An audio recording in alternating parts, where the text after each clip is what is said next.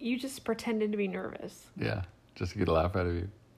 And do you want to say why I'm so frustrated? I don't know why you're so frustrated. We should... Wait. It's Hi. Hi. I'm a bride. Can I go first? No. Why not? Not tonight. That's nothing with the podcast. I don't care.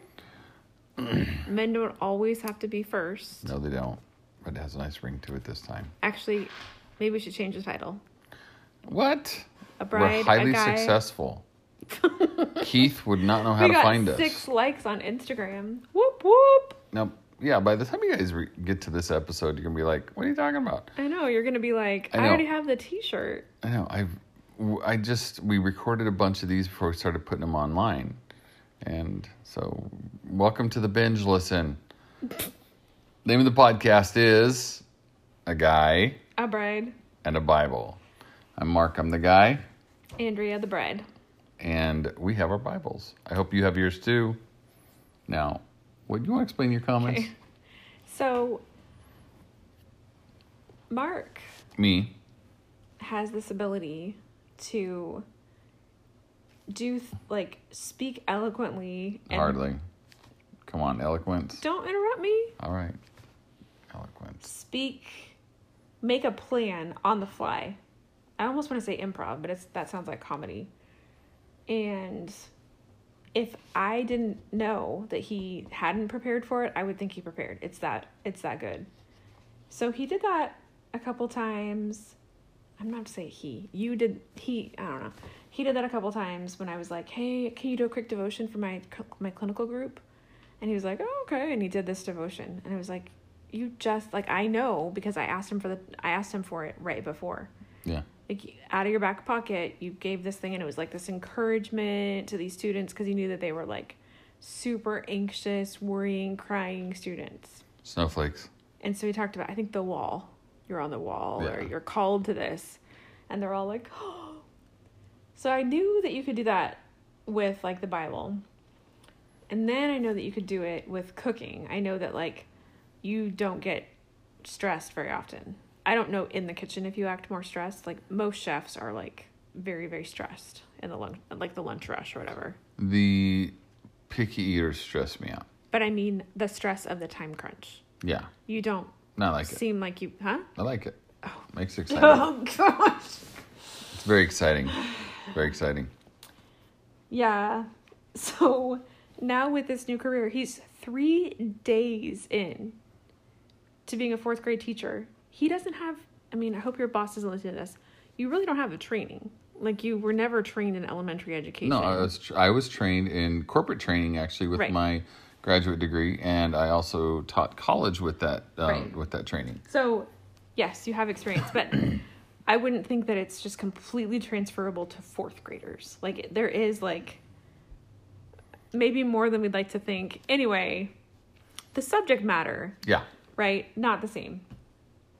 No. So he starts, and he's telling me, like, his first day, it was like one of the only times I've seen you legit nervous in a long time. Yeah. And I was like, oh, and I thought, man, maybe this, is scarier for him than I thought. Maybe, what if he has to really have, like, an adjustment period? I was ready to, like, walk you through that. Oh, you're so sweet. Yeah. You really and are. So the first day you were like, yeah, I got through it. And also, like, the night before, I was like, so you're going to start this new career? And I was like, so what are you going to do? And you were like, well, I'm getting my room ready. My room's ready. And I was like, do you have a plan for the day? And you really didn't. You were like, well, I've got my, like, subjects. Yeah. No plan. And so I really thought you were going to be like, oh, man, I really have got to put more time into this at night than I thought. I've got to get, like, my schedule and what I'm going to do for 15 minutes and this and this and this. But you got through it. And I was like, okay, got through it. You kind of just played by what you said the first day. Yeah, good to know each other. Half of my class, it's not a big class, it's a small Christian school, but half of my class is brand new. Yeah. So that was the first day. And then the second day, yesterday, he comes home and he's like, yeah, I did this lesson plan and science on this. And there's this video thing that I used. And so I kind of took that and made it into, like, my own thing and expanded on it. And in my head, I'm like, okay, so he must have, like, practiced on that and worked on that, like, during his lunch, maybe even at night when I didn't know, when I was doing my own thing. you know, maybe it had a guided discussion guide with it, because sometimes you'll like get a video and I'll have like suggested questions. And so I'm like, and then I'm thinking, well, that was probably like a 10 or 15 minute video, and you like had sections where you paused it and talked about the video. And then he was like, and it went great. And Emily, our daughter, is in the 5th grade section of that class. So he teaches her, which is already like really cool, but also really weird. I never thought that she would like be taught by one of us. And so she's like, it was amazing. And I'm like, that's awesome. Like, I want you to do a good job. Yeah. By the way. I know you do. I just don't want it to be so easy for you. Oh, there it is. There's the rub. Oh, yeah. Fully. Oh, my gosh. What is it? Does that mean you're not rooting for me? I'm totally rooting for you, but I want it to be hard. Because it's hard for me. I want you to be able to understand. I do understand. No, you clearly don't. I couldn't teach nursing. Oh, don't patronize No me. way. So, She's brilliant. So, this woman is going after her doctorate in nursing. Come on. So Emily's like, it was awesome. We learned about this and this and this. And I was like, so the video must have been pretty cool. You know, like, not like you can't do it, but the way you described it, you like say it not so nonchalantly that I thought you had like a cool video that you were able to like incorporate. Yeah. And you were like, yeah. And I was like, how many times did you watch it before? And you were like, no, not really. But then you said there wasn't even a video, so I'm still a little bit confused. It's a slideshow. But you looked at it at least once. You made it sound like you hadn't even looked at it. I'll show it to you and you'll know. Anyway, minimal. Like you looked through it one time. It was 40 seconds long. So he spent 40 seconds prepping. Right? And then took out their science books. Well, I ran off copies for him. So 5 minutes of prep. Okay. And then Emily's like, it was amazing. My friend that's always hated science loves science now after one day with Dad. And I'm like, and I'm thinking of all my students are like, I just don't know if nursing's for me. I hate this stuff. Or your class, I just can't get into it. And I'm like, is this your career? You know? So then today, I'm like, how was it? And he's like, oh, it's pretty good. You know? And Emily's like, look at what I made in science. And she's showing me and she's explaining this whole lesson. I was like, you didn't even prep, did you? And he was like, well, what? Like, it's one thing to not prep and, like, get by and, like, feel like, well, at least hopefully they learned something. It's another thing to, like, not prep and still be able to, like, really do a good job. And it's just, and then icing on the cake. What? So, did we say our last name on here? That's fine, right? Yeah, we say, yeah. I don't know. We're going to be able to go out in public when people all, like, know who we are. Yeah. So, Mr. Alexander the Great. 3 days. The 5th grade, apparently behind my back, are calling Mr. Alexander the Great. Yeah. So, yeah. And so, you're clearly happy for me. I want you to do well. You're feel like clearly happy for me. I feel like you just can't empathize. Oh, I can empathize. No, you can't empathize with me. I'm sitting here trying to plan my lessons and activities for next week, and I'm like, I still have to do that for me. Yeah, for 5 minutes. I have to grade like 20 papers. 60. Okay. Times 2 classes, 120. You need a TA. I have one. Oh. For one class. Anyway. That was quite the rant. Do you feel better? It's funny. It's super funny. Oh my gosh. I am super, super glad that you're liking it. You seem really happy already. I am happy. You don't seem stressed anymore. I gotta say, that tough growing pains of 2 hours. Oh my gosh. When you blew up yesterday, I was cracking up. Oh, I wish we had audio rolling on that, because even video. That was hysterical. I was not expecting that reaction. It's never that I don't want you to do well. Because, we always, like, encourage each other to do well. I'm going to tell him exactly what you said, though. Yesterday, I don't even remember. I was so tired. When she found out what I did. If you guys listened to the last podcast before this, I was asleep for part of it. I was so exhausted. She fell asleep at the end, and that's why you don't have my commentary was awesome before that, too. We actually didn't do the New Testament. I know. We stopped at Daniel. We didn't. I don't even know. No, we didn't Some even do nice Psalms. light reading in Daniel and First Samuel. Yeah, that was it. It wasn't exactly. Yeah, we didn't even get to Psalms or New Testament. We did I Psalms. just did. I read Psalms. Oh, okay. You read Psalms, and then I ended it. So anyway, but 2 nights was it? It was last night. It was last night. So Emily's giving the report, and Andrea is just reacting in this shock and awe, like, "How long did you prep?" And I just did the thing. And she looks at me, she doubles over in the chair, and she goes, "You suck!" And I laughed so hard. She had never said that to me in my life. It was perfect. It was so funny. Then tonight when Emily is going over homework, so Mom, do you know what Pangea is? Yes, Emily. Oh, well, did you know that? Yeah. She kept trying to explain what I was doing. Yeah. You want to tell them that high intensity college class you took for rock formations? I did Earth and Space Sciences 1 at UCLA. And what was it called? Earth and Space Sciences 1. The other one you were talking about. The nickname? Yeah, the nickname for Earth and Space Sciences 1 at UCLA is Rocks for Jocks. Rocks for Jocks. And I had to take it pass fail. So, yeah. It was so boring. It was so What was boring. the other one? Conceptual Physics. Conceptual Physics, and that was known as? Physics for Poets. Physics for Poets. This, ladies and gentlemen, are our scientists. And I didn't realize until after college, the first time around, that I really liked life sciences. Anyway, A UCLA, part of the reason is when go Bruins. in high school, They spell it with 2 O's. that is not nice. That's true.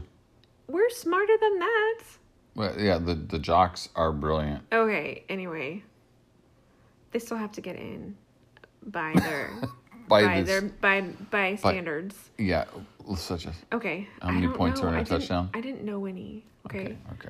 I just lost it. Never mind. It's okay. We should probably get reading though before we get tired. Okay. Can we go? Oh, it was really quick. Okay. In high school, in biology, Yes. I protested dissections, and I went to the library and wrote a report on manatees. Why didn't you want to dissect anything? Because vegetarian animals. In high school, you're vegetarian? Yeah. Really? First time. I did it for a while.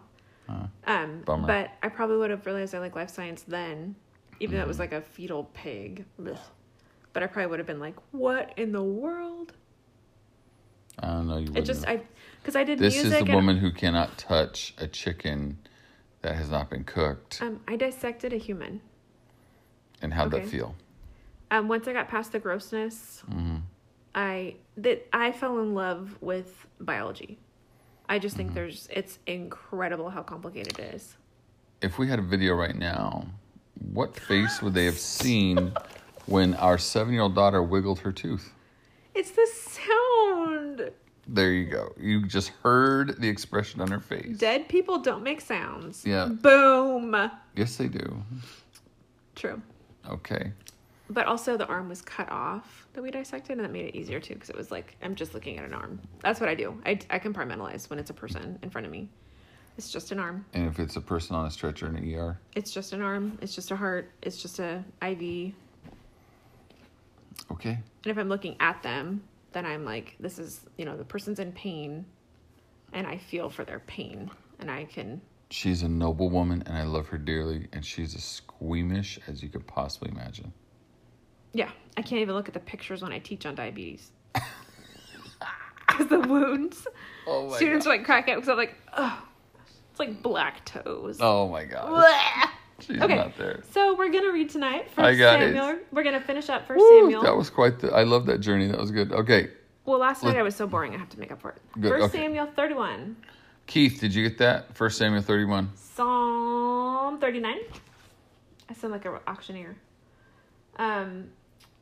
Daniel 11:2 through 45. And then we need to make up for... We got to read a lot of the New Testament. It's all good. Okay. That will be like 4 days worth. No, 3 days worth, right? Yeah. 8th, 9th, and 10th. 6:17 through 8:3. All right, so that's going to be a got lot. this. Keith, We got this. you ready? Here we go. Well, First Samuel is really short. All right, 1 Samuel 31. Spoiler alert, it's in the title, so I'll not say it. Let's just read it. Reading on the Lexham Bible on bible.faithlife.com. Now, the Philistines were fighting against Israel again. Goodness gracious. You would think, just get over it. how could they have so many people not Make dead? a treaty or kill everybody. Well, they tried that part. And David, when he took off Goliath's head, they killed everybody. Sorry. Okay. Anyway, now the Philistines were fighting against Israel, and the men of Israel fled before the Philistines. So Israel retreated, and they fell slain on Mount Gilboa. And the Philistines overtook Saul and his sons. Cue the violin. And the Philistines killed Jonathan and Abinadab and Malchishua, the sons of Saul. Saul was in the thick of the battle, and the archers spotted him, and he was badly wounded by the archers. They pinned him to the ground with an arrow. Then Saul said to his armor-bearer, "Draw your sword and thrust it through me, so that these uncircumcised do not come and thrust me through and make a fool of me." But his armor-bearer was not willing to do so, because he was very afraid. So Saul took the sword and fell on it. And when his armor-bearer saw that Saul was dead, he also fell on his sword and died with him. So Saul died, and his 3 sons, his armor-bearer, and all his men together that same day. Moment of silence, and over. And when the men of Israel, who were on the other side of the valley, and those who were beyond the Jordan, saw that the men of Israel, the other ones, had fled, and that Saul and his sons were dead, they abandoned the towns and fled. Thus the Philistines just came in and lived with them. I'm not going to say it. And then the next day, the Philistines came to strip the dead, and they found Saul and his 3 sons lying dead on Mount Gilboa. So they cut off his head and stripped off his armor. Then they sent messengers around in the land of the Philistines to proclaim victory in the temples of their idols and to the people. And they put his armor in the temple of the Ashtoreth, and they fastened his corpse to the wall of Beth Shan. Gracious. When the inhabitants of Jabesh Gilead heard about it, what the Philistines had done to Saul, all the valiant men, also known as the men of ability, the men who could fight, the men who were incensed, they set out and went all night and took the corpse of Saul and the corpses of his sons from the wall at Beth Shan. And they came to Jabesh and burned them there. Then they took their bones and buried them under the tamarisk in Jabesh, and they fasted for 7 days. Well, that's a happy story. Well, So 31:4, uncircumcised make sport of me. Remembering how the Philistines abused and tormented Samson, Saul wished to prevent such things happening to him, especially since he was the Lord's anointed. For other recorded suicides from the Bible, see note on 2 Samuel 17. We'll get there. And then 10, the house of Ashtaroth was the temple of Astarte, the Canaanite fertility goddess and counterpart of Baal, and was located in the strategic city of Beth Shan at the junction of the Jezreel and Jordan valleys. The bodies of the fallen warriors were hung on the wall along the open square of the city. That is just gruesome. Yeah, it shows prowess and ruthlessness. Yeah, and it says the bodies were recovered and buried by the men of Jabesh Gilead, who had not forgotten how Saul once rescued them.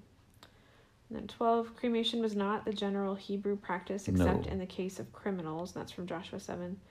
The bodies may have been burned because they had been badly mutilated. Yeah. Even so, the bones were preserved and buried. Yeah. And then the week of fasting was a sign of public mourning for the king of Israel. Saul's great failure as king was his disobedience, which eventually disqualified him from holding the office. Had Saul been obedient to God, perhaps his life would have ended in great glory rather than dark, tragic defeat. Quick overview from the Lexham Bible here is for the verses 1 through 13. In fulfillment of Samuel's prophecy, if you look back at chapter 28, verse 19, this is when the spirit of Samuel comes up. Saul and his sons engage the Philistines in battle and are killed. The era of Saul draws to a close with their defeat at the hands of Israel's arch enemy. In the wake of Saul's death, the narrative sets the stage for David's monarchy and Israel's finest hour. All right. Psalm 30. Anything else?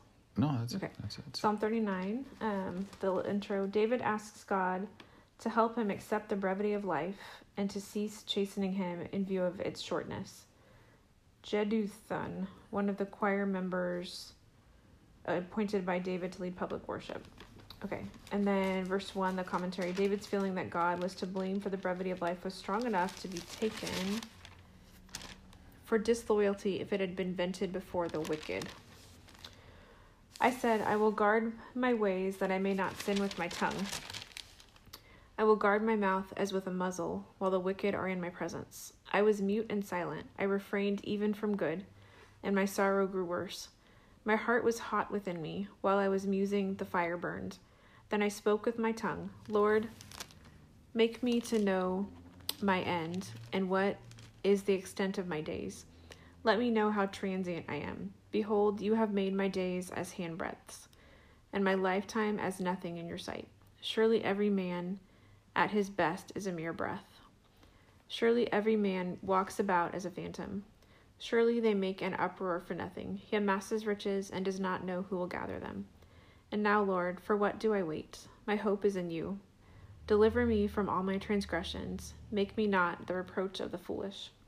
I have become mute. I do not open my mouth, because it is you who have done it.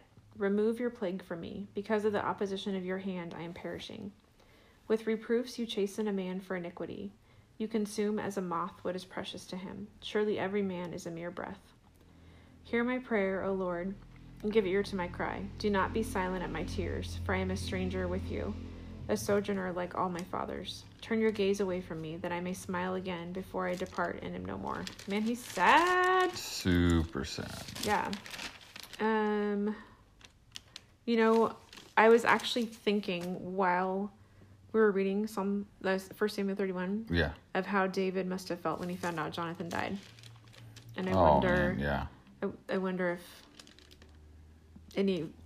it's the same person that wrote this psalm. Yeah. So I wonder if some of the same emotions were there, It could have been, but again, the brevity of life and.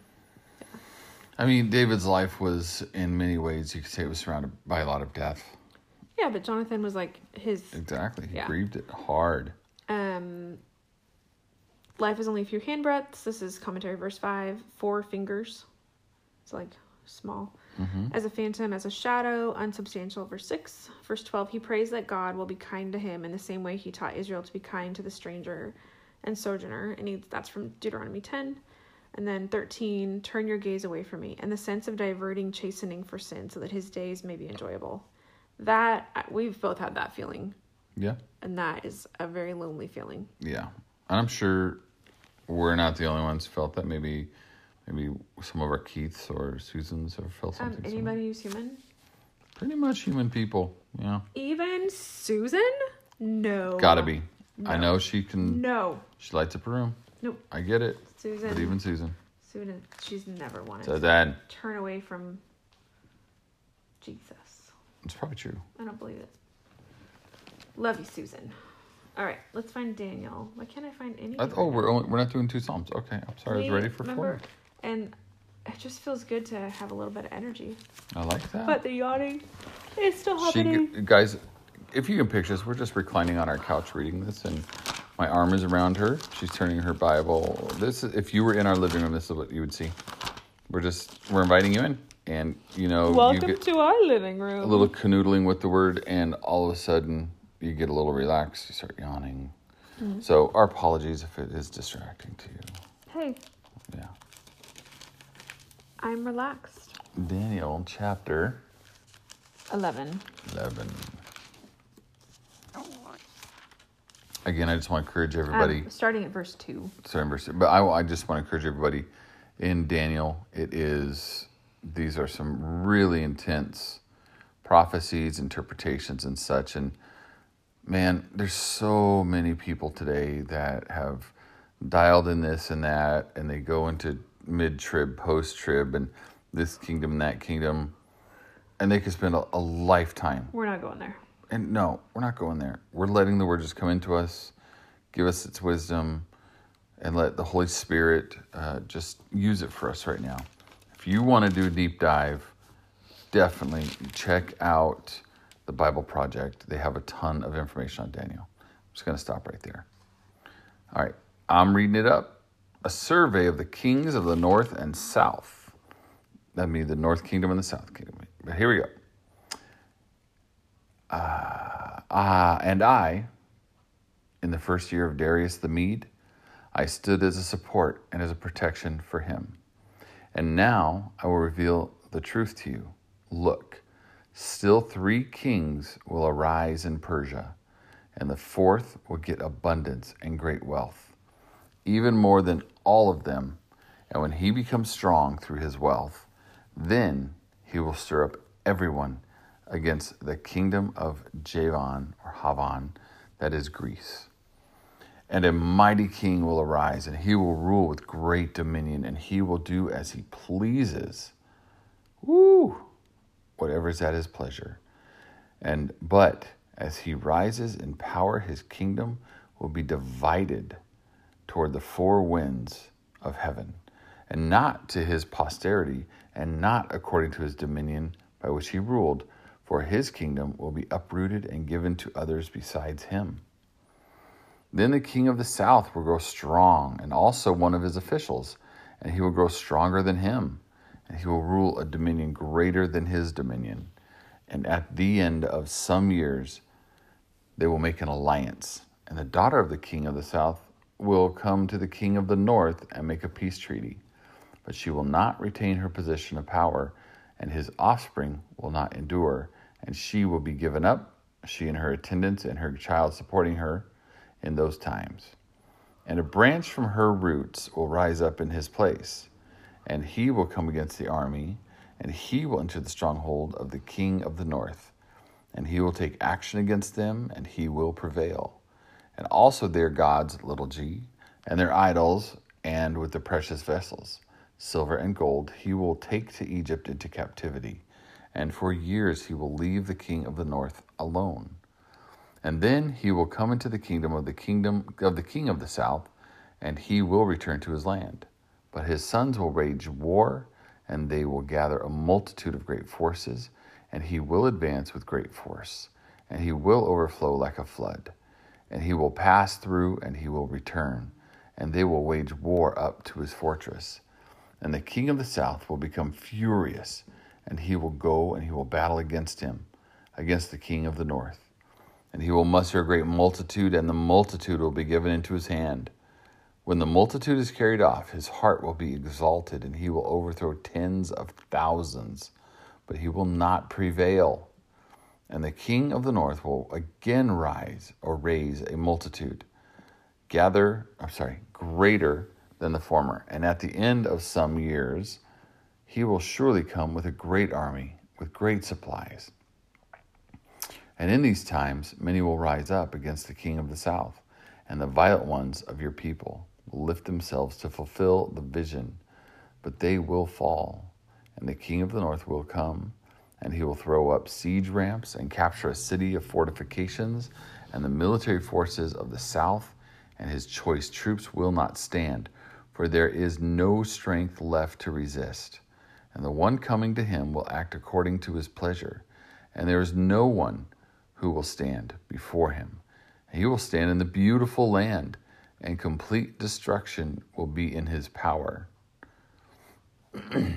And he will set his face to come with the authority of his whole kingdom, and will form an agreement, and he will act, and the daughter of women he will give to him to destroy it.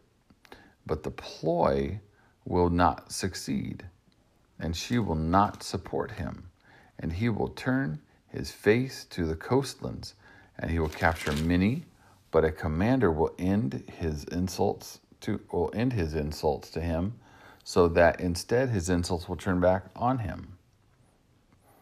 And he will turn back his face toward the strongholds of his land, and he will stumble and he will fall and will not be found. Then in his place will arise one, sending an official throughout the glory of his kingdom, and in a few days he will be broken, but not in anger and not in battle.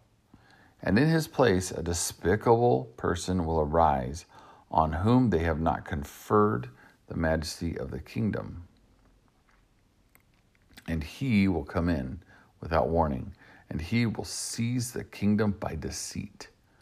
And before him mighty military forces will be utterly swept away, and they will be broken, and the leader of the covenant, and also the leader of the covenant. And after an alliance is made with him, he will act deceitfully, and he will rise, and he will become powerful with few people backing him. In a time of ease and in the rich parts of the province, he will come, and he will do what his predecessors did not do. He will distribute plunder and spoil and possessions to them, and he will devise his plans against fortifications, but only for a time. And he will stir up his power and his heart against the king of the south, and with a much greater and stronger army. But he will not succeed, for they will devise plans against him. And those who eat of his royal rations will break him, and his army will be overwhelmed, and many will fall slain. And two of the kings will bend their hearts to evil, and at the same table they will speak lies. But what is discussed will not succeed, for still an end is coming at the appointed time. And he will return to his land with many possessions, but his heart will be set against the holy covenant. And he will take action, and he will return to his land. And at the appointed time he will return, and he will come into the south, but it will not be as it was before. And the ships of Kittim will come against him, and he will lose heart, and he will turn back, and he will be enraged against the holy covenant. And he will take action, and he will turn back, and he will pay attention to those who forsake the holy covenant. And military forces from him will occupy, and will profane the sanctuary stronghold, and they will abolish the regular burnt offerings, and they will set up the abomination that causes desolation. And those who violate the covenant he will seduce with flattery, but the persons who know their God will stand firm and will take action, and those who have insight will instruct the many. But they will fall by sword and by flame, by captivity and by plunder for some time. And when they fall, they will receive little help, and many will join with them in hypocrisy. And even some of those who have insight will fall, in order for them to be refined by it, and to be purified and cleansed until the time of the end, for the appointed time is still to come. Then the king will do as he pleases, and he will exalt himself, and he will consider himself above any god, and he will speak horrendous things against the God of gods. Yet he will succeed until the period of anger is finished, for what is determined will be done. He will not pay respect to the gods of his ancestors, or to the darling of women. Not to any god will he pay respect, for he will consider himself great over all gods. But instead he will honor the God of fortresses, a God whom his ancestors did not know. He will honor him with gold and with silver and with precious stones and with costly gifts. And he will deal with the fortified strongholds with the help of a foreign god. And he will increase wealth for whoever will acknowledge him. And he will cause them to rule over many, and he will distribute land for a price. And at the time of the end, the king of the south will attack him, and the king of the north will storm against him with chariots, and with horsemen, and with many ships. And he will advance against countries, and he will sweep through like a flood. And he will come into the beautiful land, and many will fall victim. But these will escape from his power: Edom and Moab, and the best part of the Ammonites. And he will stretch out his hand against countries, and the land of Egypt will not escape. And he will rule over the treasures of gold and silver, and over all the precious things of Egypt. And the Libyans, Cushites, they will follow in his footsteps. But reports will terrify him from the east and from the north, and he will go out with great fury to destroy, and to exterminate many. And then he will pitch the tents of his palace between the sea and the beautiful holy mountain. And he will come to his end, and there is no one helping him. And breathe. Is that it? Yep. Okay.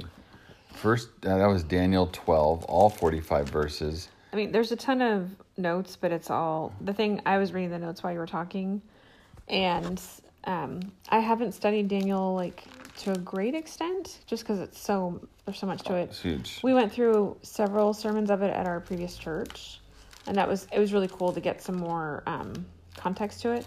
But just reading how I didn't have the footnotes when I had... just how much of it was... Exact. Yeah. Which... I hadn't really dived into that before. I want to point out... Because this was written several hundred years before. Yeah. Here's the thing. It's about 200 years before. There was an argument in the... No, 537. Some of this was like in the 100s BC. So like up to 400 years before. Exactly. But I want to get to that. Okay. But wow. A big wow. In the academy, if you have a PhD in theology, you always say that. You always hear this.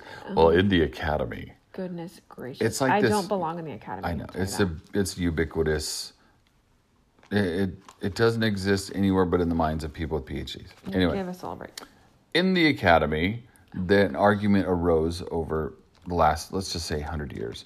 That even before that, really, they were saying the book of Daniel is not to be trusted because his prophecies were true.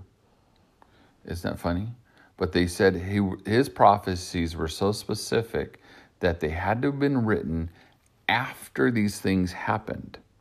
So whoever wrote this part of Daniel wasn't Daniel at all. Oh, yeah. We listened to that. Exactly. Yeah. That was an argument and still exists to some people in a different, let's just say, a more progressive interpretation of the history. But there is a stronger argument of historical evidence that says, no, Daniel did in fact have all this written before the events happened. It is clear in the history. That's as deep as I'm going to get. But I'm going to say this one thing. It's accurate because it is true prophecy. Yeah. That's all you need to know. When God speaks through his prophets, it is specific. Yeah.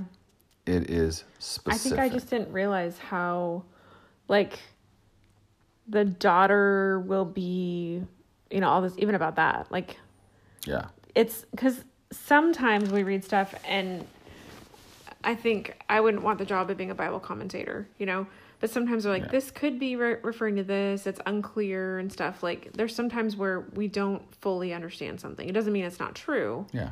But this is like, those footnotes were like, yep, this was this chronologic order, this happened. Yeah. I mean, it must have just been amazing at that time to see these things unfold that were written before. Oh, breathtakingly. That's what I'm picturing is like, what? Do you guys remember this? Yeah. Because this was, Jewish people would know Daniel, right? It would be shared. Yeah, well, in the temple, they're definitely got to be reading Daniel. Right. Back in Jerusalem. At that time. Yep. Can you imagine? Oh, I guess staggering. we can't imagine because there's some stuff that, like, people are saying, like, this is it. Yeah, this is where now... This doesn't feel like it aligns that closely to me, though. No, it doesn't. Because clearly there are things... We can go through what Daniel just prophesied, and we can pick out in history, okay, this represented the Medes. This represented, Roman. And maybe hindsight is part of that. Yeah. It is. I don't know. But the problem is when you try to shoehorn prophecy. That's what I'm saying. Yeah. Yeah, this is so cool. Yeah, you cannot force prophecy to work when it doesn't work. And to me, because prophecy stuff, I don't know, it's just always kind of freaked me out. Like, especially like end time stuff. I mean, I grew up in that whole Left Behind time. I didn't really even watch that stuff because it freaked me out. Yeah. You didn't watch it because Kirk Cameron? Hi, Kirk. I wasn't allowed to watch Growing Pains, and then he made that. I mean, give me a break. Hi, Kirk. Hi, Kirk. I don't think he would like me. I think he would like it just fine. I don't know. But the thing that came through to me this time, which was like, surprising was just the kindness of God to give this message. Absolutely. Because he didn't give Daniel this message just to scare the crap out of people. Yeah, that's theological for crap. What? You said crap. I just want to say it's a theological term. Oh. That's fine. Anyway. We just went to PG. Yeah. Right anyway. It's comforting to have a warning of things that are going to come. And it's comforting to know that, like, we truly worship God that is all-knowing. Yeah. So I would think that as Daniel's getting this, I would think it was, like, heavy stuff, but it must have also been like, wow, you cared enough about us to give us a warning and to let us know what's coming. Yeah. I don't know. That came through to me tonight. Well, no, it's fantastic to point that out. Daniel had dreams and interpretations that were very detailed. Mm-hmm. That is gracious of God to do that. God didn't have to warn anybody about anything. He could have just acted. Yeah. We'll find out. And think about all these other religions where they're just terrified of their gods that don't ever speak. Yeah, because this is so different. Right, this is so different, right? When Daniel's written here, this is exile. So Israel has been basically just struck by God, and you got the remnant that ran off to Egypt, and you've got the other exiles pulled out to Babylon. There are other prophets who are prophesying. Last night we talked about Jeremiah. Daniel mentions Jeremiah. And then you've got Nehemiah, and you've got smaller little dudes, Amos, and the quote-unquote minor prophets. What's going to happen in this time with Daniel is that, this is important to what we just said, Malachi, let's just say them right. The final book in the Old Testament ends with, and we'll get to there eventually here, actually not too far off, it ends with heaven being shut and there being silence for 400 years. This is that warning that, things are coming. God is speaking, and all of a sudden God does not speak for 400 years. That's a terrifying thing. Yeah. When you're so used to God speaking through prophets. Yeah. They all get silenced until John the Baptist. Yep. Okay. All right, so now we're going to go to Luke 6:17. Hey, bride, are we going to take a Luke at the Bible? I'm not going to respond to that with any type of dignity. That was good. Okay. The characteristics of the disciples, the great sermon. You're just going to leave people hanging? Yeah. Jesus came down with them and stood on a level place, and there was a large crowd of his disciples and a great throng of people from all Judea and Jerusalem and the coastal region of Tyre and Sidon, who had come to hear him and to be healed of their diseases, and those who were troubled with unclean spirits were being cured. And all the people were trying to touch him, for the power was coming from him and healing them all. And turning his gaze toward his disciples, he began to say, "Blessed are you who are poor, for yours is the kingdom of God. Blessed are you who hunger now, for you shall be satisfied. Blessed are you who weep now, for you shall laugh. Blessed are you when men hate you, and ostracize you, and insult you, and scorn your name as evil, for the sake of the Son of Man. Be glad in that day, and leap for joy, for behold, your reward is great in heaven. For in the same way their fathers used to treat the prophets. But woe, yeah, it's different after we've read Jeremiah, right? Totally. But I think that's why you did that. Maybe. And even Samuel wasn't treated too bad, was he? No, not at all. Right. But woe to you who are rich, for you are receiving your comfort in full. Woe to you who are well fed now, for you shall be hungry. Woe to you who laugh now, for you shall mourn and weep. Woe to you who, when all men speak well of you, for their fathers used to treat the false prophets in the same way. Oh, snap. Woe to you when all men speak well of you. Oh. Let's just take a minute on that. I almost glazed over that because I'm reading, Whoa. Okay, that's Luke 6:26. Oh, I mean, the reason I'm paused on this. Oh, babe. What? Mr. Alexander the Great. Uh-oh. Hey. Careful now. Their parents don't say that. Come on, son. Oh, but when we... Sydney just totally snored. She's like... I don't excite my dog. Yeah. I just keep thinking of our time in Jeremiah, when Jeremiah spent those 23 years going head to head against the false prophets in the temple. And that's all I can see when I see this verse is Jeremiah. Woe whenever people speak well of you, for their fathers used to say the same things to the false prophets. So they're like patting and lifting up the false prophets and just patting them on the back. Keep saying the good stuff to us. Keep saying the good stuff to us. Keep the party going. And here comes Jeremiah, his head in the stockade thing, the yoke. He walks into the temple. This is what Israel's like. And nobody's saying good things about Jeremiah. Matter of fact, they kicked him to the ground and beat him. And anyway, I'm sorry, go ahead. I'm just thinking of some churches now. Oh, come on, speak it. Woe to you when all men speak well of you. For their fathers used to... That's where I thought you were going. Oh, man. For their fathers used to treat the false prophets in the same way. Oh, my goodness. That's where I thought you were going right away. Well, yeah. Should we just leave it there and just kind of have a moment of silence? No, but I'm just saying. Yeah. Okay. But I say to you who hear, love your enemies, do good to those who hate you, bless those who curse you, pray for those who mistreat you. Whoever hits you on the cheek, offer him the other also. And whoever takes away your coat, do not withhold your shirt from him either. Give to everyone who asks of you, and whoever takes away what is yours, do not demand it back. Treat others the same way you want them to treat you. If you love those who love you, what credit is that to you? For even sinners love those who love them. Pause. May I? Yeah. Just want to point something out. Verses 20, not a big line. Verses 27 through 31. Take a minute here, hit pause on the podcast, and read that one more time. I'm going to ask you a simple question. What does that tell you about your rights? End of pause. Go 32. If you love those who love you, what credit is that to you? For even sinners love those who love them. If you do good to those who do good to you, what credit is that to you? For even sinners do the same. If you lend to those from whom you expect to receive, what credit is that to you? Even sinners lend to sinners in order to receive back the same amount. But love your enemies and do good and lend, expecting nothing in return.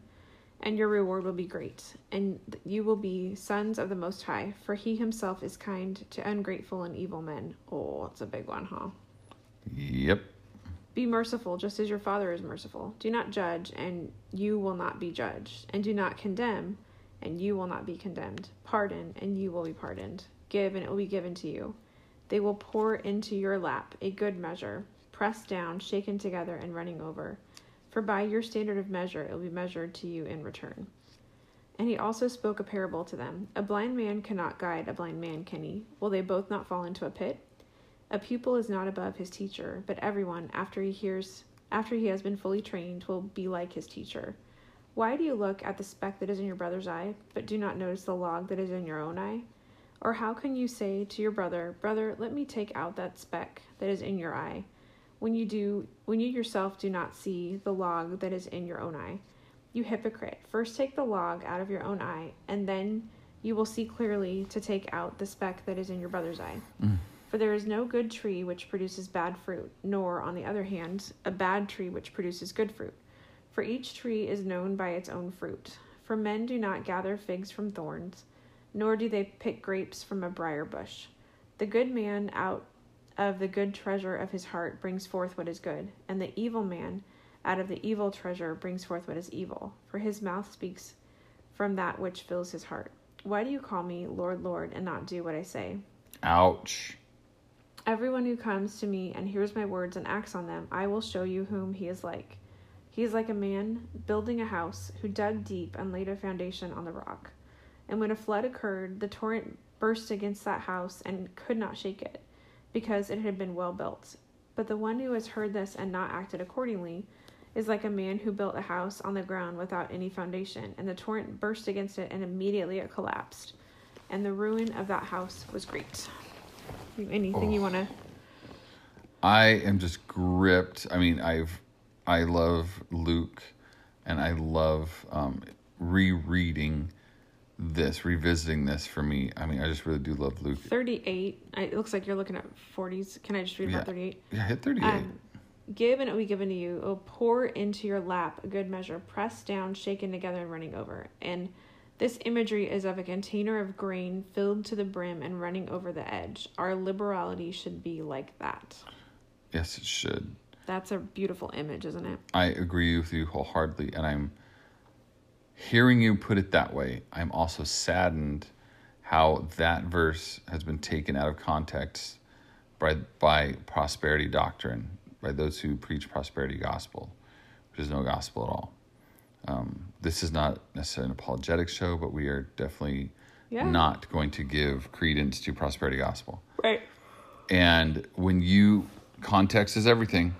So if I'm just going to take 38 out, totally, I'm going to slide that into my offering time and say, hey, do this. Guess what did I just miss? Go back up to 37. In context, read that part. And be merciful, and be loving, and be giving. Yeah. Pardon. You see, there's nothing about tithes and offerings in this. This is about character, measure of those intangible things like mercy, like love, like forgiveness. And if you look at it from that context, what if that's what he's talking about being poured into your lap? What if he's talking about goodness and love and mercy? In context, of money. And right? Exactly. Right. Exactly. This is what we're talking on because in the context, no money we haven't talked money yet in this chapter. Yep. Not at all. Now up here in verse 35, it says, but love your enemies, do good, and lend expecting nothing back, and your reward will be great, and you will be sons of the Most High. That's a reward. That's the reward, because he is kind to the ungrateful. And his love, and Be merciful, just as your Father is merciful. That is the context of what we're talking about. That's what I really wanted to share on. Okay. And I love the imagery, though, that Ryrie put there, like grain just pouring out all over you. Well, and I think the reason... Grain was currency. I think you press it down and then you shake it to, like, let the small pieces... Like, you've seen, like, that... Yeah. Remember the thing people talk about, your rocks? Like, put rocks in a jar and then... So it's like... Yeah. Okay. What I was looking for was here. I got hit. This goes back a few verses back about the false prophet thing, right? Yeah. Right. 46 just hits me right in the face where it just says, and why do you call me Lord, Lord, and do not do what I tell you? Because Lord means master, right? Yep. So why do you call me master and you don't even do what I tell you? Why do you call me boss? Well, yeah, but we know Keith and Susan have a couple kids. Yeah. And I know maybe our generic Keiths and Susans out there, they might have some kids in their lives. We all share one thing in common. The frustration of telling our children what to do and it not getting done. That frustration of our heart is, why can't you just do what I'm telling you to do? And they just fight you on it. And we've discovered that we are like that as children to our Father. But when he says, why do you even call me Lord, Lord? You don't even do what I tell you to do. Well, what did he tell you to do? He just got done telling you to do it. He just got done talking about mercy, forgiveness, pardons, love, giving of your supply and your support. He talked about turning the other cheek, walking an extra mile. All of it up to this point. If you wonder what the Lord's plan is for your life, just read Luke 6 because he just told you what to do. He just told you what to do. And then he wraps it right here in 43, for there's no good tree that produces bad fruit. This is so important. You want to know what's in somebody's life? Look at the fruit that's produced. It's either bad or it's good. And no fruit is bad fruit because Jesus cursed the fig tree, didn't have fruit on it. I'm just pointing that out right now. The good person out of the good treasury of his heart brings forth good. Jesus said, out of the abundance of the heart, the mouth speaks. Okay, I'm sorry, I'm ramping. Let's just go on to 7. You want me to read? You got it. No, I'm okay. Okay. When he had completed all his discourse in the hearing of the people, he went to Capernaum. And a centurion's slave who was highly regarded by him was sick and about to die. Did you go to Capernaum? Yes. My wife went to Capernaum. I really liked it. I didn't go. I didn't know her. So a lot of Israel is very, very dry. Yes, deserty and all. Desert. But for a tiny country, there's a lot of geographic diversity. Nice. How about that? Did you like that? Girl. What did you like about Capernaum? It was green, and it's by the water, and it's beautiful. Awesome. How long were you there? Minute? A day. Half a day. I'd take a half a day in Capernaum. Yeah. We had a 5-day weekend, so we went for the 5-day weekend. This is in her European days of last century. Yeah, but thanks. No, it was not. Thank you very much. It was in 2000. Oh, was it? This century. You kicked off the century. 20 years ago. Brah. Yeah. Oh, that just 21 years ago. Her face just shifted right there, man. Yeah, 20 and a half years ago. Whatever. But it was lush and green, and I really liked it. Okay. When he had heard about Jesus, he sent some Jewish elders asking him to come and save the life of his slave. 1 second. And relax. Okay. When they came to Jesus, they earnestly implored him, saying, "He is worthy for you to grant this to him. For he loves our nation, and it was he who built us our synagogue." Now Jesus started on his way with them, and when he was already not far from the house, the centurion sent friends, saying to him, "Lord, do not trouble yourself further, for I am not worthy for you to come under my roof. For this reason I did not even consider myself worthy to come to you, but just say the word, and my servant will be healed. For I also am a man placed under authority, with soldiers under me. And I say to this one, 'Go,' and he goes. And I say to another, 'Come,' and he comes. And to my slave, 'Do this,' and he does it." Now when Jesus heard this, he marveled at him, and turned and said to the crowd that was following him, "I say to you, not even in Israel have I found such good faith." When those who had been sent returned to the house, they found the slave in good health. Soon afterwards, he went to a city called Nain, and his disciples were going along with him, accompanied by a large crowd. Now as he approached the gate of the city, a dead man was being carried out, the only son of his mother, and she was a widow, and a sizable crowd from the city was with her. When the Lord saw her, he felt compassion for her, and he said to her, "Do not weep." And he came up and touched the coffin, and the bearers came to a halt, and he said, "Young man, I say to you, arise." The dead man sat up and began to speak. Hey, what's and going on? Jesus gave him back to his mother. Fear gripped them all, and they began glorifying God, saying, "A great prophet has arisen among us, and God has visited his people." This report concerning him went out all over Judea and all over the surrounding district. I can imagine that would cause quite a stir. Uh-huh. So, yeah, Jerry died, and we were taking him out of the city because that's what Moses told us to do. Jesus showed up, and, Jerry, what did he say to you? Oh, man, that would just be awesome. The disciples of John reported to him about all these things. Summoning 2 of his disciples, John sent them to the Lord, saying, "Are you the expected one, or do we look for someone else?" When the men came to him, they said, "John the Baptist has sent us to you to ask, 'Are you the expected one, or do we look for someone else?'" At that very time, he cured many people of diseases and afflictions and evil spirits, and he gave sight to many who were blind. And he answered and said to them, "Go and report to John what you have seen and heard. The blind receive sight, the lame walk, the lepers are cleansed, and the deaf hear. The dead are raised up, the poor have the gospel preached to them. Blessed is he who does not take offense at me." When the messengers of John had left, he began to speak to the crowds about John. "What did you go out into the wilderness to see? A reed shaken by the wind? But what did you go out to see? A man dressed in soft clothing? Those who are splendidly clothed and live in luxury are found in royal palaces. But what did you go out to see? A prophet? Yes, I say to you, and one who is more than a prophet. This is the one about whom it is written, 'Behold, I send my messenger ahead of you, who will prepare your way before you.' I say to you, among those born of women, there is none greater than John. Yet he who is least in the kingdom of God is greater than he."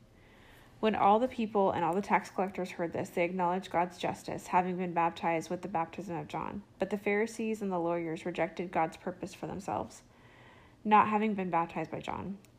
"To what then shall I compare the men of this generation, and what are they like? They are like children who sit in the marketplace and call to one another, and they say, 'We played the flute for you, and you did not dance. We sang a dirge, and you did not weep. For John the Baptist has come, eating no bread and drinking no wine, and you say, He has a demon. The Son of Man has come eating and drinking, and you say, Behold, a gluttonous man and a drunkard, a friend of tax collectors and sinners. Yet wisdom is vindicated by all her children.' Now one of the Pharisees was requesting him to dine with him, and he entered the Pharisee's house and reclined at the table. And there was a woman in the city who was a sinner, and when she learned that he was reclining at the table in the Pharisee's house, she brought an alabaster vial of perfume. And standing behind him at his feet, weeping, she began to wet his feet with her tears, and kept wiping them with the hair of her head, and kissing his feet and anointing them with the perfume. Now when the Pharisees who had invited him saw this, he said to himself, If this man were a prophet, he would know who and what sort of person this woman is who is touching him, that she is a sinner. And Jesus answered and said to him, Simon, I have something to say to you. And he replied, Say it, teacher. A moneylender had 2 debtors. One owed 500 denarii and another 50. When they were unable to repay, he graciously forgave them both. So which of them will love him more? Simon answered and said, I suppose the one who forgave more. And he said to him, Yes, you have judged correctly.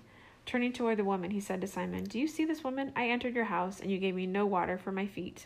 But she has wet my feet with her tears, and wiped them with her hair. You gave me no kiss, but she, since the time I came in, has not ceased to kiss my feet.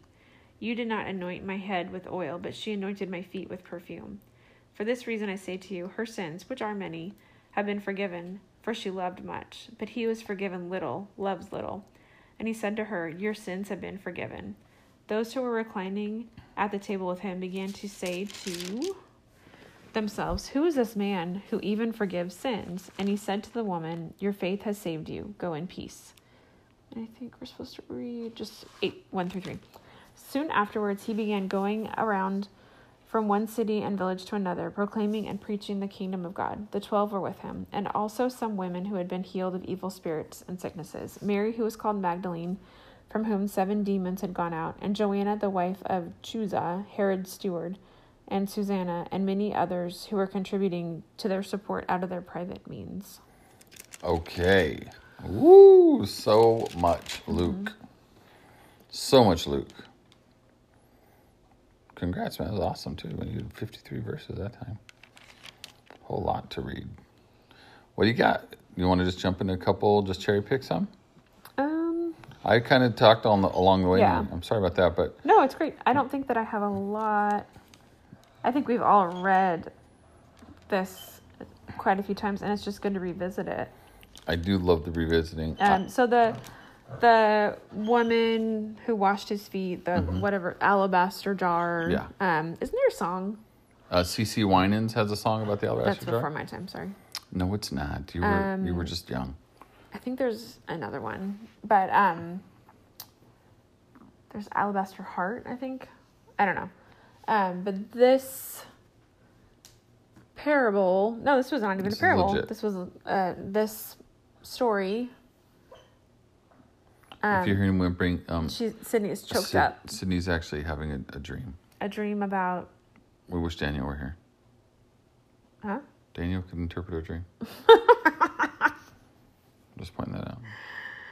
Oh my gosh. See how he does it? She's a double doodle. She's so sweet, Double guys. doodle. So Dreaming double doodle. Yeah. Okay. This story is a huge story in my story. Oh, is it now? Yeah, I don't want to tell the story right now. Okay, you don't have to tell now. Someday maybe. But you on Patreon? What? How about when we do our first conference? Oh my gosh. How about we do our first conference? Oh my gosh. Yeah. Susan, he already has merch picked out in his head. I do. Oh my gosh. Would it be bad if we have some sassy verses in context? Anyway, I love that there are some passages that are so linked to a certain moment in our lives or a certain experience. So this is one, and the sermon, it was actually, I listened to a sermon on a train in Europe. Whoa, all right. So it was very like very memorable moment. I believe I was in Turkey on a train, or Romania, Eastern Europe somewhere. I think it was Turkey. And a friend had given me, I was not doing so well at the time, and a friend just gave me the CD, and they were like, you could listen to this, like, bye, because we had like traveled together. Mm-hmm. And I put this in, and it was just a very, very, very hard time for me. And Francis Chan. Hi, Francis. And I think I still have the CD in my CD case that I keep just for that. But That's it's with next for NSYNC and her Backstreet Boys. No. TNA No. New Kids on the Block. No. I'm younger than you. Spice Girls. I had tapes of all those things. Spice Girls. Anyway. Silence. Anyway. It's confession. Francis Chan. Yeah. The sermon was called Experience True Forgiveness, and it was about this, and it was just about how it was really, because usually we read it and we're like thinking about the woman, right? We're like, wow, look at what she did, and she was so lavish with her praise and everything, mm-hmm. which is a beautiful story.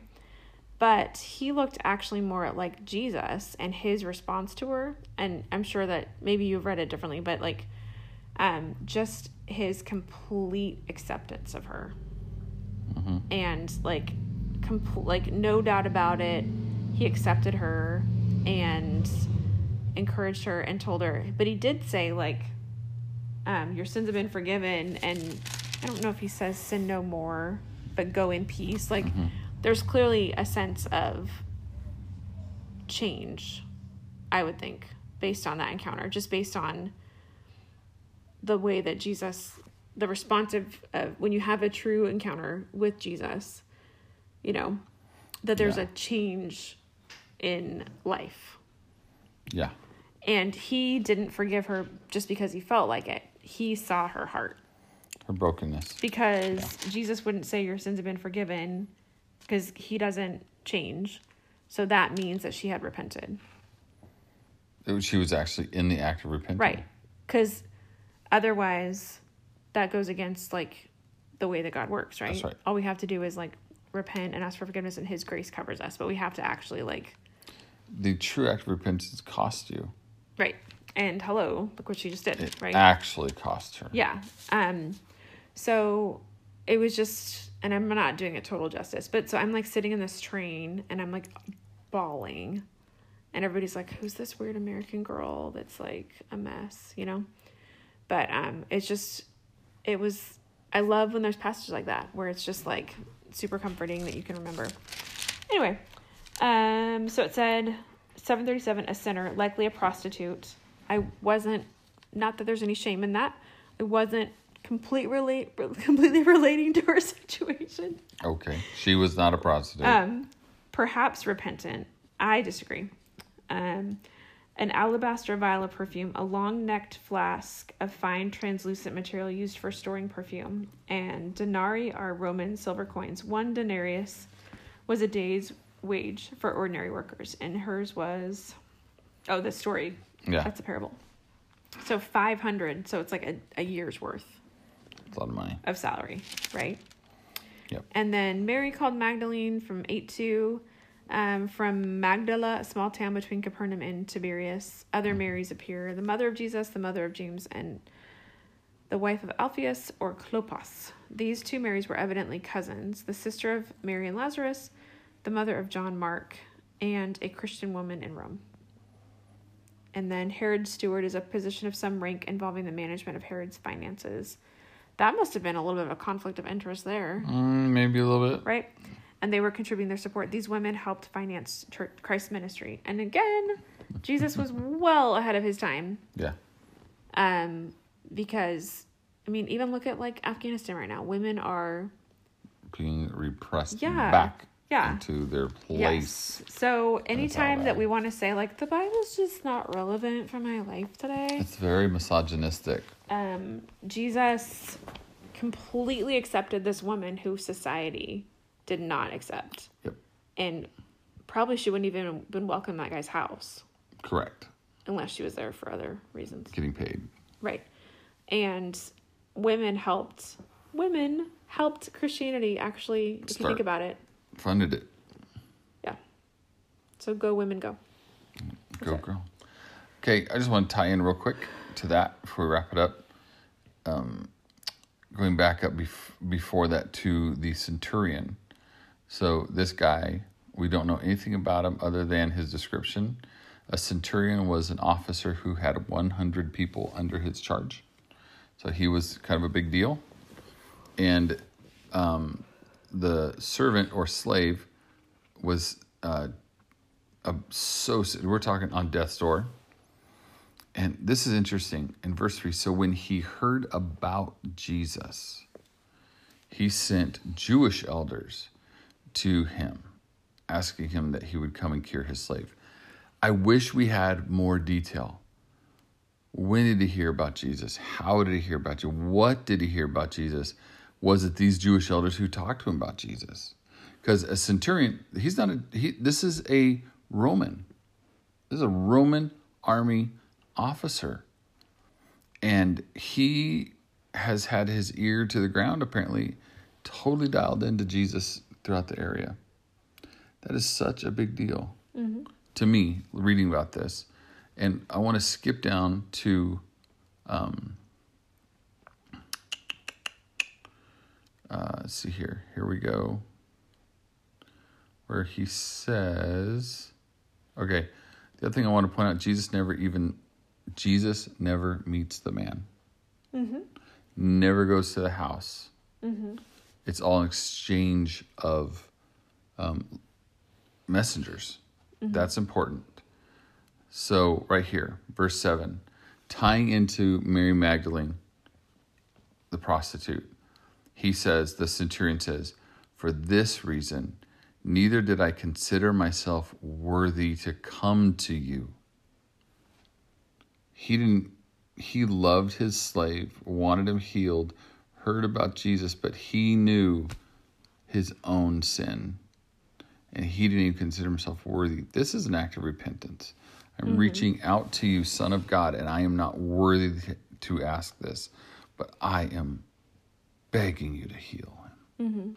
I'm not worthy to even come to you, so it's not that I'm arrogant sending my people to do my bidding. I can't even look you in the face because of who I am and what I've done, but please heal my servant. That is huge, because that's the same heart that Mary's showing. I'm not even worthy of being here, Jesus, but I can't be anywhere else. And just emptying yourself. And both of those really reflect how compassion that Jesus possesses is for the broken. So I want to leave with that encouragement that tonight, as we wrap it up, or today, whatever time you're listening to this, I pray for your brokenness as I pray for our own, that we might come before Jesus in a brokenness and just know that our limitations need to be completely abandoned and just beg God for his touch, beg God for his healing and for forgiveness. No matter where you're at, I can guarantee this, no matter what side of the fence of any particular issue you may be on, honestly, it doesn't matter, because it's either you are going to be with Jesus someday or you're not. And I beg of you to come.